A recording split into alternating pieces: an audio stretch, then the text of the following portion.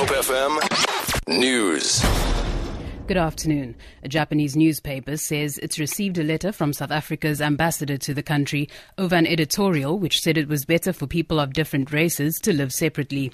In the newspaper column, well-known Japanese author Ayako Sono praised apartheid as a model for Japan's immigration policy. Ambassador Maho Peko said in his letter that Sono's column tolerated and glorified apartheid and that it was a shameful and extravagant proposal. The ambassador called segregation policy a crime against humanity that cannot be justified in the 21st century. Sono told the newspaper that she did not mean to promote apartheid in Japan.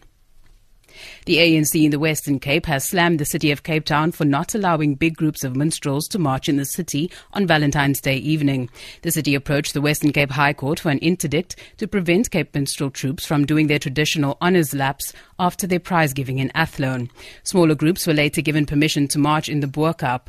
Provincial leader Marius Fransman says they will no longer tolerate the city mistreating the minstrels' right to expression of freedom. According to information, shop owners in Long Street and Wales Street have complained. Now we are saying it's unacceptable. Our people were pushed aside away from the land and now they've tried to suppress the culture. The city must stop trying to make as if people are chaotic. City of Cape Town Mako member for Safety and Security, JP Smith, rejects the allegation, saying the minstrels have consistently broken agreements over the past 6 weeks, including last night's parade. The order said two things. One, only groups from the Boerkaap may participate in the Buck March, and two, the cut-off time was 12 o'clock, which is what they agreed to.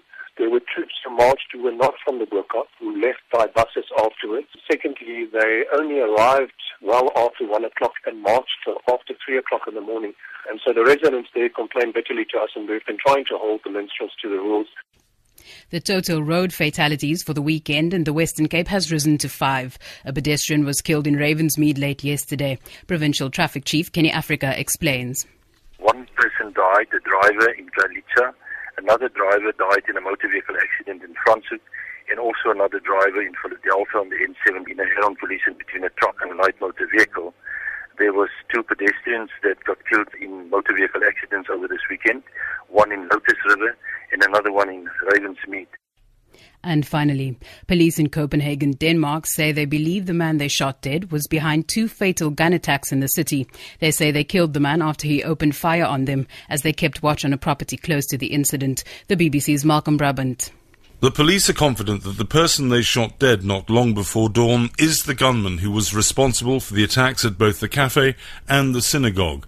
The man was tracked down using closed-circuit television and information from a taxi driver who dropped him at an address in Norbro, a predominantly immigrant district of Copenhagen.